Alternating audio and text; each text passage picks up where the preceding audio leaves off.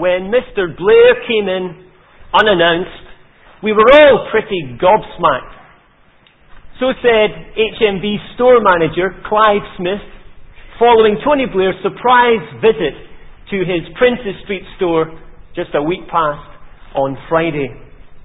Our customer helper approached him, Clive continues. It was only then we realised he wanted to buy copies of the Band-Aid single.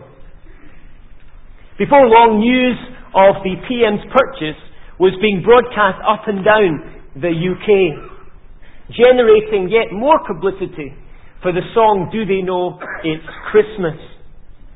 And no doubt leaving some sales assistants with a story to tell. Roughly 2,000 years ago, a somewhat similar and yet far more incredible visitation took place. It took place unexpectedly, not in the heart of a city centre such as Edinburgh, but out on a quiet hillside just beyond a little village known as Bethlehem. There, a group of shepherds, also on the job, were suddenly confronted by a heavenly being who brought them a message of good news and great joy for all people. So, if you like tales of the unexpected, and if you like surprises, and we all like surprises, then listen in and learn from the story of the shepherd's surprise. We've already read about it in the Bible, but I do invite you to reopen your Bible at Luke chapter 2 and verses 8 to 20. Again, it's on page 1027 in the Pew Bibles.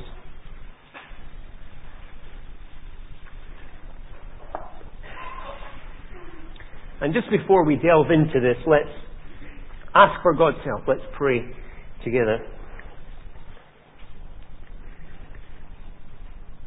Father, we thank you for this amazing story about ordinary people receiving an extraordinary message. We thank you that good news came and still comes to bad people.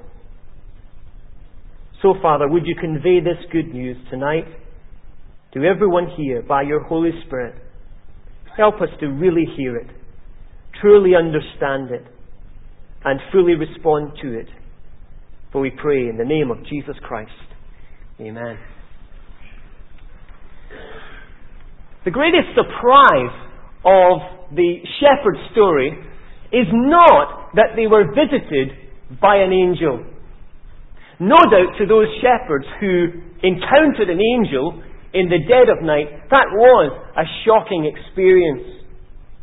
But if you'd been living at the time and had heard the story, you would have been more surprised, I am sure, that the good news of Christmas should come to shepherds at all. And we'll see why that's surprising as we go through the story. But as we look at this story, I want you to notice three stages in the shepherd's encounter with the good news of Christmas. First of all, notice that they hear the good news. Second, that they check the good news in faith. And thirdly, that they spread the good news. So firstly, they hear it, it comes to their ears. Secondly, they check it, they believe it in their hearts. And thirdly, they spread the good news, they finally take it to their lips, and they spread it with those around them. Well, we begin with the fact that, first of all, they hear the good news.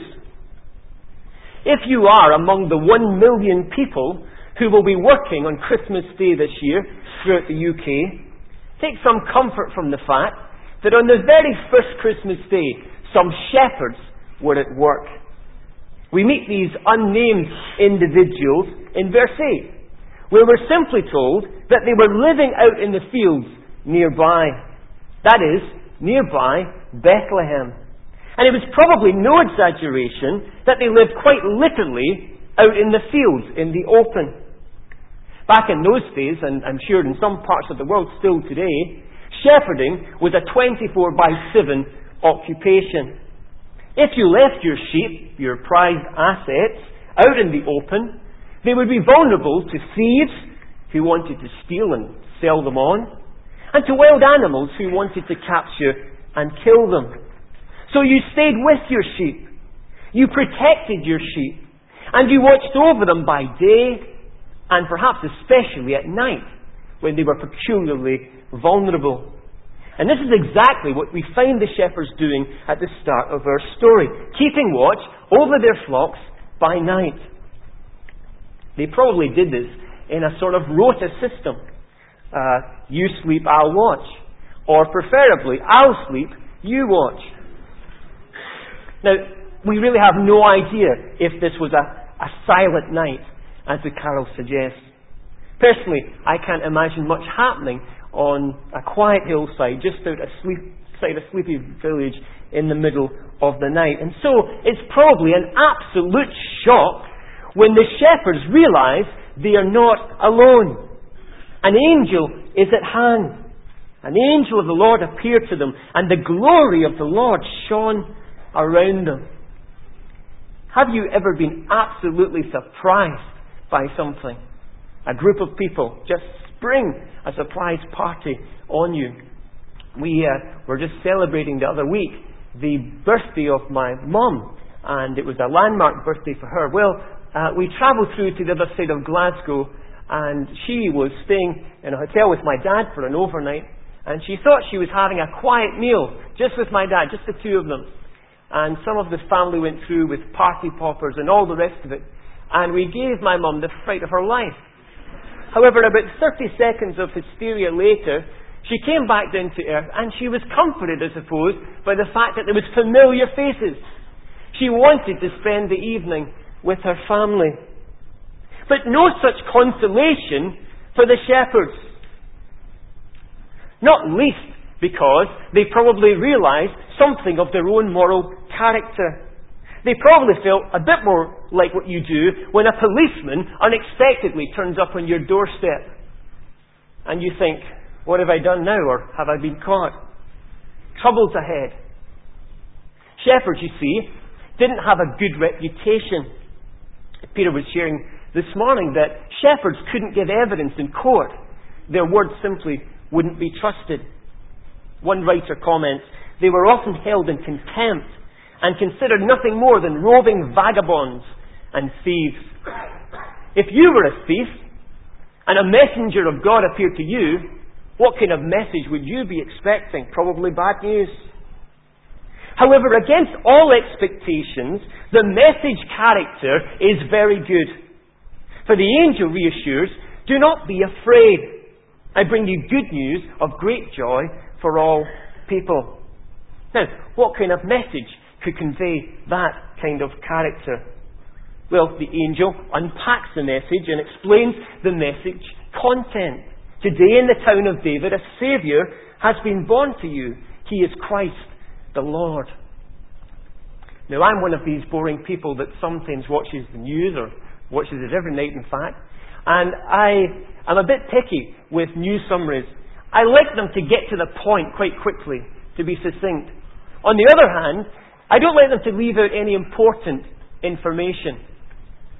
And this summary, this news summary, is tremendously compact, and yet it is pregnant with meaning.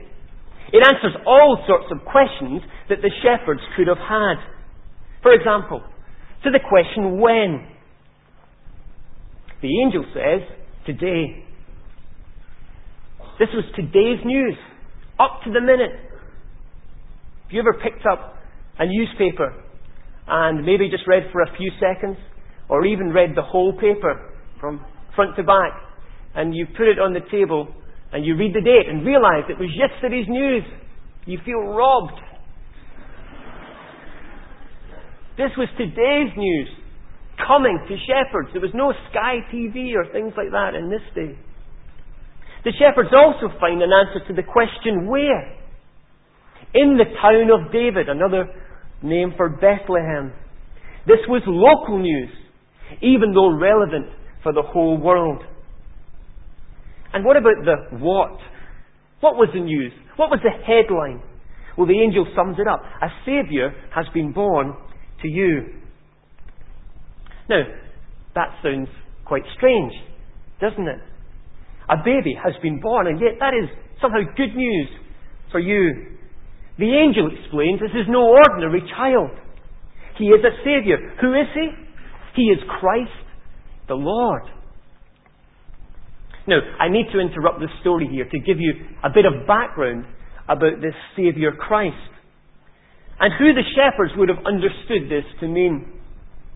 You see, for hundreds of years, the Jews had been waiting for a remarkable individual to arrive.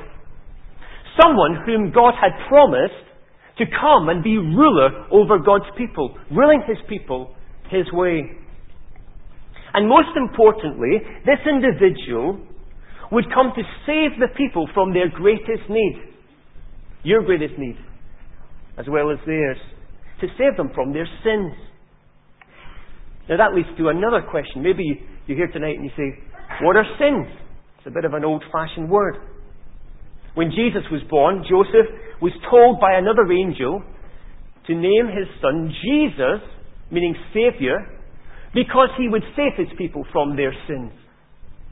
So, what are sins? Well, very simply, in the Bible, sin is the attitude and action which rejects God's rule over our lives. It is outwardly seen as we disobey God's instructions for our lives, such as the Ten Commandments, for example, when we break them. It's when we push God off the throne of our lives and we take up residence there. It's when we say, my will be done, not thy will. That's sin. Now, if you've never committed the smallest sin, told the smallest lie, if you've never shunned God, you have nothing to worry about. No, not even the judgment which comes in the end because of sin. Because the Bible tells us that sin always ends in God's retribution, God's judgment. And of course the problem is, if you're anything like me, you know that you're not perfect. Far from it. And moreover, the Bible also disillusions us because it tells us that all have sinned and fallen short of the glory of God.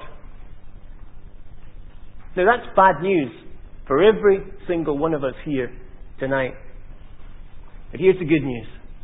Jesus was born to be our Saviour. And not only did He come as a baby, as Philip was reminding us, He grew to be a man. And as a man, He went to a cross and was crucified to bear our sins.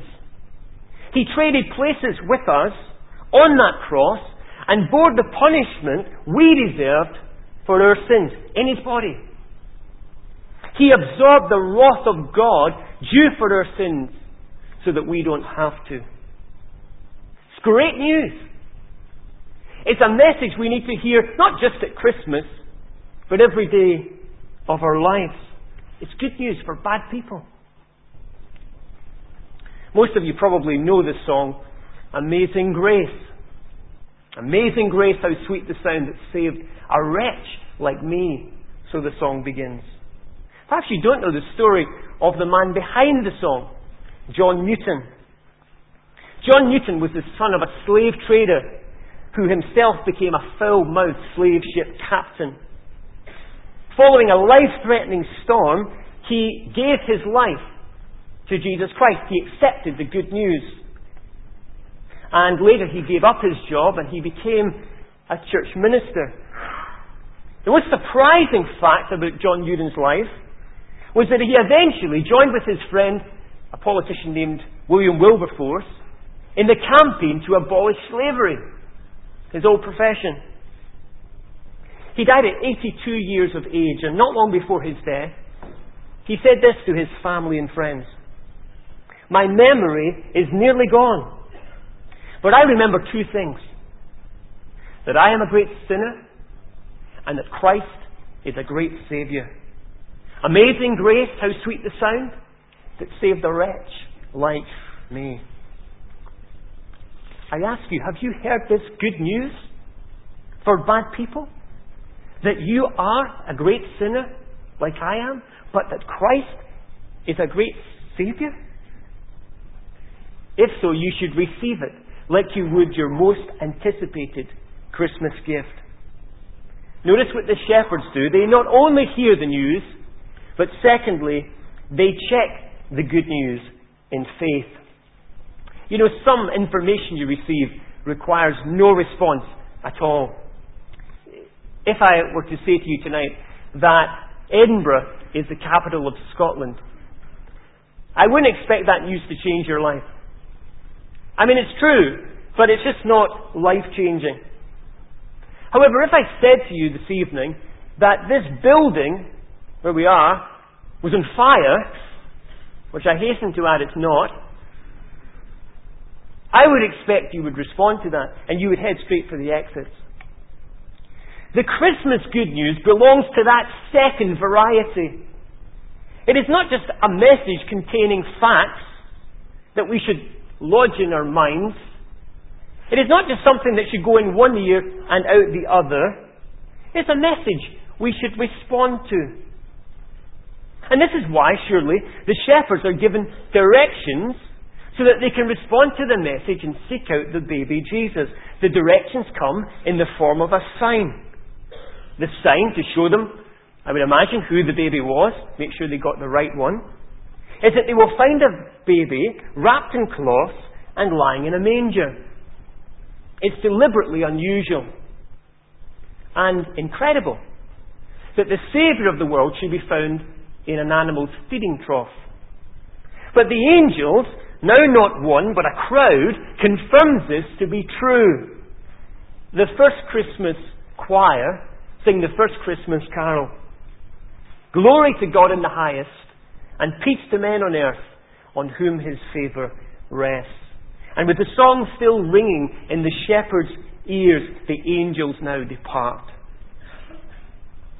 Now, here is the crunch point of the story. What would the shepherds now do? You see, this was no foregone conclusion. Although the heavenly vision had surely been impressive, earthly concerns were still pressing. From a human point of view, it would have been ludicrous, would it not, to have left their vulnerable flocks in the middle of the night on a hillside. To go immediately would be, well, some people would say foolishness, and other people would say faith. Yet their response is one of faith. For they say, let's go. The shepherds said to one another, let's go to Bethlehem and see this thing that has happened, which the Lord has told us about. Note that the shepherds don't say, let's go to see if this thing is true. See that? Instead they say, let us go and see this thing that has happened. You see, they don't go to verify the story. They go to see and venerate the Saviour. They check out what they believe to be the case, to be true. And they are richly rewarded for their search. It seems that very quickly they found Mary and Joseph and the baby who was lying in the manger. Just as predicted. No wonder they later could say in verse 20 that they had found everything just as they had been told. Friends, we need to learn from the shepherds. They teach us that hearing the good news about Jesus is not enough.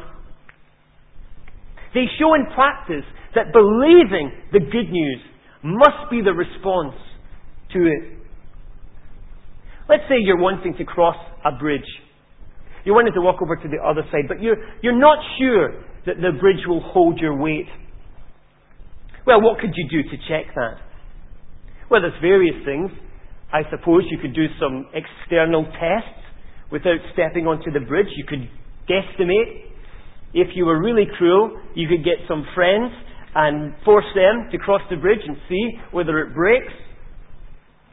But at the end of the day, until you walk across the bridge, you will never know if it will hold your weight. Nikki, my wife, and I, we went on a holiday last summer down south, and we did something we hadn't ever done before, I don't think. We booked the holiday on the internet. It's always a risk. What you get, if you've ever done that, you get a couple of pictures, never as many as you would like. You don't see all the rooms, and you get a description. So we booked up the holiday, and we were just a little concerned. Would it be everything that it has been promised? So what did we do? Well, we could have stayed in Edinburgh, but that didn't seem too attractive. So we got in the car, we made the journey, and we arrived. And when we got there, thankfully, it was just as had been described. In fact, it was a little bit better than even the brochure. Friend, Christianity is no different. You can wait around in the hillside for the remaining years of your life, waiting for 101% evidence that will never come until you make the trip. God confirms and confirms and confirms the truth of His Word as we make the journey. Speak to Christians who have stepped out in faith, and they will tell you that to be their experience. So can I ask you, have you stepped out in faith? Have you begun the journey of trust? Or are you still on the hillside? Saying it's more familiar here. It's maybe dark and there's maybe not a lot going on, but I'm used to it. You see, the shepherds leave what is familiar and safe and make risky, adventurous steps towards Bethlehem where the baby lies. And in finding the baby, their faith grows more and more. And their boldness increases. So finally we see them as they spread the good news. Here's a surprise in the shepherd's story. They told it. The shepherds, not angels, not good orators, not morally upright people, but shepherds became those who would be proclaimers of the good news. But when they had seen Him, they spread the news, the word concerning what had been told them about this child, and all who heard it were amazed at what the shepherds said to them. Probably not just at what they said, but the fact that they said it. Now I want to speak particularly, just for a few moments, to those of you who are Christians. God's plan is not to spread the message about Jesus via the mouth of angels. That sounds like a good plan to me. But it's not God's plan. So if you are a Christian and you have family and friends who are not, here's a fact. This Christmas, they will not hear about Jesus unless you or some other Christian tells them. You see, too often, as I examine my own life, I see that I'm not as contagious as I should be in spreading this good news for the world. It's not enough like the cold that's been spreading around recently. Everyone seems to be catching it. And no matter how much you try to contain it, you seem to pass it on, spreading it all over the place. Good news can't be contained. It's contagious. It's like that. I remember very vividly the day my son Glenn was born.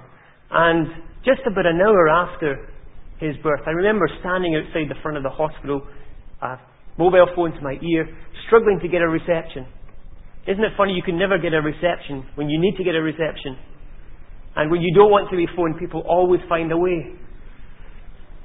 Well, eventually I got a reception, and I'd waited till a reasonable hour in the morning, and I started to phone. Started to phone family, my parents, my in-laws, my brother, wider family, friends, Peter, our pastor, a few others. Some I spoke to on the phone, others I text. Have you heard the good news? It's great news.